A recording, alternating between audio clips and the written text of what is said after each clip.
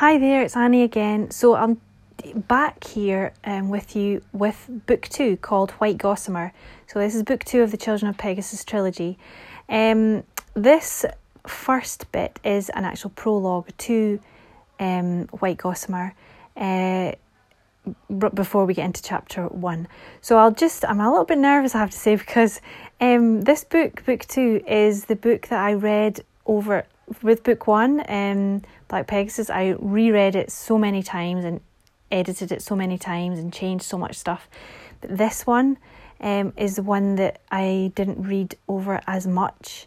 And I don't really know why. I think I was trying to get the first story right to set the scene. And then this second story, I just wanted to continue.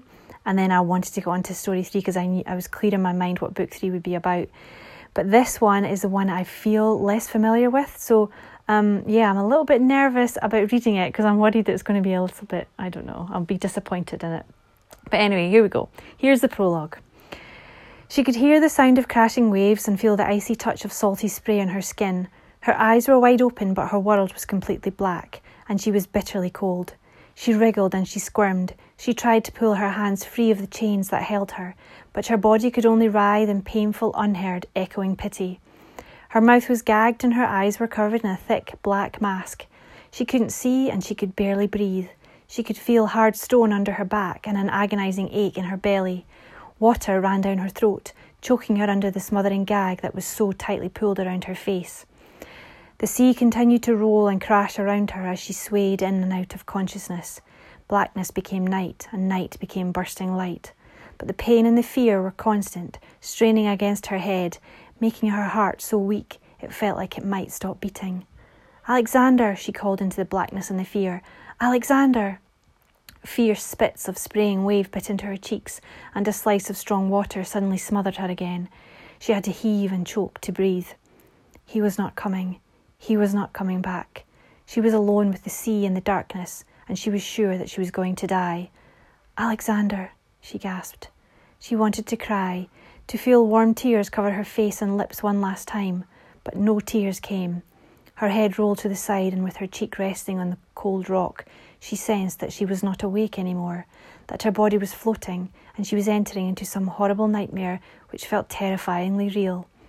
The thundering waves crashed and ice-cold water swept over her skin from head to toe. But then there was a calm, a horribly silent calm. She tried to wake up. She tried to wriggle and pull and break free of the chains which held her arms up over her head, but her body was not her own. She could not control it.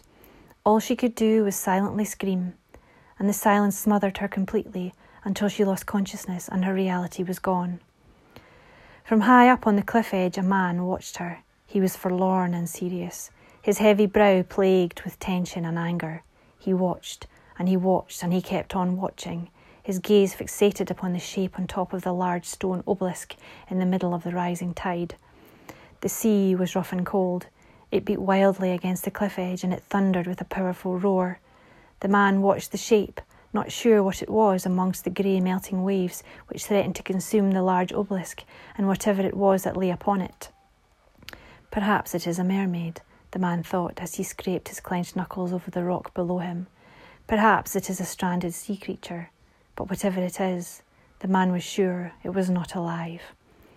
The huge stone upon which the creature lay was the middle one of 5 embedded out from the shoreline, and, consumed in his own morbid thoughts, the man had been staring at it for over an hour. In that time he had seen some flickers of movement as life slowly ebbed from the creature. At no point had he believed the creature to be human, but if he had, what could he have done? If it was a human being, stranded or bound on top of the huge rock, could he have helped it? No, he decided. No, he could not. The man hung his head, closed his eyes, and tried to forget. From the darkness behind him another man appeared. He was tall and broad, and his head was shaven.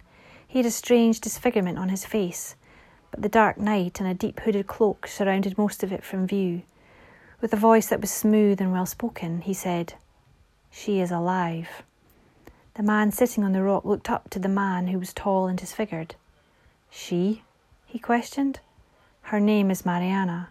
She has been left there to die, and soon she will. Soon the rising tide will wash her away, and she will be lost forever." but there is still time to save her." "No, it is too late," the man sitting down gruffly mumbled. "If you swam out now, you could save her," the disfigured man replied. "You are strong enough and angry enough with the world that you could pull those chains from the rock and save her." The disfigured man kept talking, and the other man kept listening, as if hypnotised. And as he listened, he saw that not only was the tall man's face disfigured and scarred, he had 2 stumps protruding from the clothes on his back.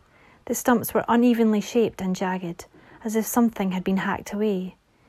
"He has a broken face and broken wings," the other man thought.